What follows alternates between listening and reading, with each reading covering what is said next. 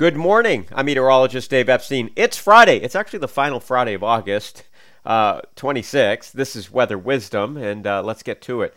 And a big shout out to the folks at Clover Food Lab. I have my own URL now. It's cloverfoodlab.com/Dave. Clover Food Lab, all one word, .com/Dave. And you can get $20 off the subscription box. Your first one, pizza, tacos, salad. I love the pizza one. I've been making the pizza.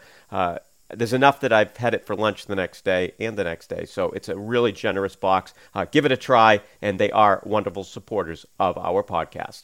So this morning we'll see some sunshine around the area. I can see some clouds as the light is just barely on the horizon. 5:22, barely any light. Remember when it was already sunny at this point? Not that long ago.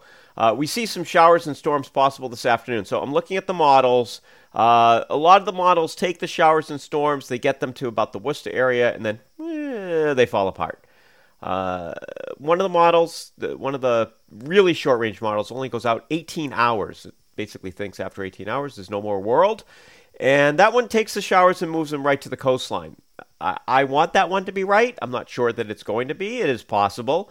If we do see showers and storms this afternoon, I do think we're going to see some severe thunderstorm warnings posted for some areas. There's a fairly, in terms of just the high chance of severe weather, it's not as high as we've ever seen, but it's notable, and I do think that you will see some strong gusty winds, the possibility of heavy rain. I don't think hail's a possibility. I think our biggest issue will be, at least in terms of severity, will be the strong gusty winds. Temperatures today 85 to 90, and if you see the rain, you could end up with, a quarter or half an inch, even an inch of rain in a short amount of time. But as we all know, some of you could miss these altogether.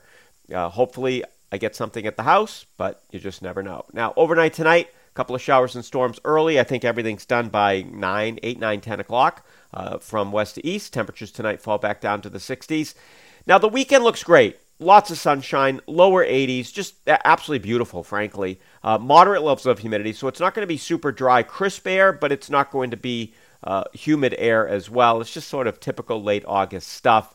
No chance of any rain. And speaking of no chance of any rain, as we head for Monday, we're up back near 90, probably 90 for Tuesday as well. And then there might be a couple of showers also near 90 on Wednesday. I think we back off on the heat a little bit Thursday of next week. So we have 3 days where some inland areas are going to see another heat wave. Yep, 90 degrees, closing out the month of August. And then, of course, we start getting into September and Labor Day weekend, and we'll talk more about that next week. Enjoy your weekend, everybody, and fingers crossed for some rain.